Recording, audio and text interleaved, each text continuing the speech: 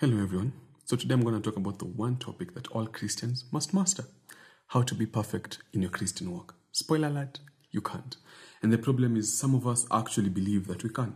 Like consciously we know for a fact we can't be perfect. That's why phrases like perfect imperfection were coined. But subconsciously we not only think but behave as if we can actually be perfect. And when we inevitably fail, we sit there sulking like, what's the point? Like, what's the point of trying if I always end up here? What's the point of always trying if I always end up on those sides? Or are we going to be fake here? And that's where Paul comes in Philippians chapter 3, verse 12, when he says, I can't say that I have already achieved these things. What things? The benefits of being righteous. He says, I can't say that I've already achieved these things. I can't say that I've already achieved perfection, but I press on towards that perfection for which Christ first possessed me. Meaning that Christ died on the cross to make me perfect in him. And if you're still with me, then you can tell that I just said that we can't be perfect, and now here I am again saying that we actually can. Let's look to scripture to solve this kerfuffle.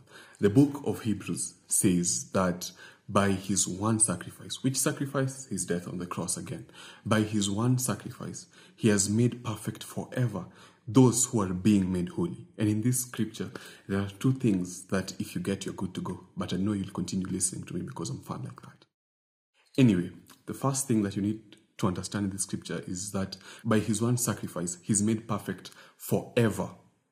Forever only exists in heaven. That's why in weddings, the covenant which is supposed to last forever, the wording that is used, the phrasing that is used is till death do you part. Because forever only exists in heaven. And because forever only exists in heaven, therefore we can only be made perfect in heaven. The second thing is that by his one sacrifice, he has made perfect forever those who are being made holy. Not those who are already holy, but those who are being made holy. This usage of words indicates that being made holy, being sanctified, being set apart for the use of the Lord is a process. Not just a process, but a process that takes a lifetime. That's why in the Catholic Church, one of the preconditions or one of the qualifications of being made a saint is for you to actually be dead.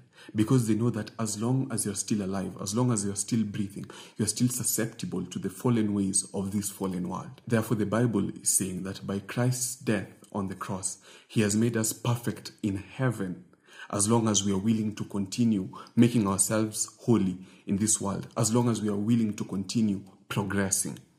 And it is this process of being made holy that Paul is referring to as pressing on, always choosing God.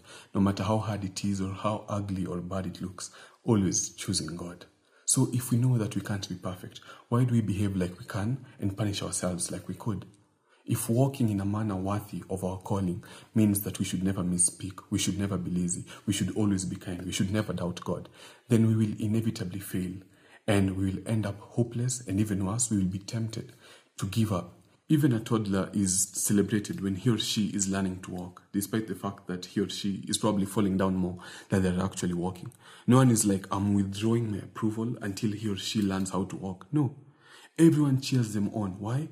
Because, wait for it, they are growing and they are progressing in the art, in the gift of walking.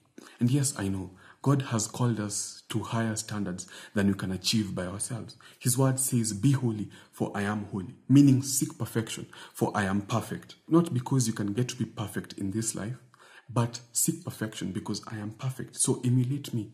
It's like good parenting. It's not that good parents don't know that their kids are not perfect. They know. They know their kids can mess up. But no one goes like, Jaden. Yeah, I know. Most of them are called Jaden these days. No parent goes like, Jaden, you can mess up once in a while. No. They always say you're supposed to do the right thing always at any time, blah, blah, blah, all the strict things. Because in as much as they know that their kids are not perfect, they know high standards build character.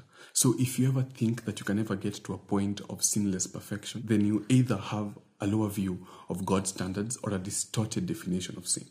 Be that as it may, as you continue reading Philippians chapter 3, you get to verse 16 where Paul says, hold on to the progress that you've made. Inasmuch as you haven't reached perfection, don't forget how far you've come. And what a better way to bring all this into perspective, but with a personal instance of mine. Everyone that knows me knows that I get angry, and I get angry bad. If you ask the right people, they'll tell you the right stories pertaining to me and getting angry. And It's been a really long walk and I've really tried. But I still get angry. I still do get angry. But the difference is I don't react the same way I used to react. It takes a lot more right now to elicit a reaction from me. In as much as I haven't gotten perfect, in as far as anger is concerned, I am still not where I used to be. And I'm holding on to that.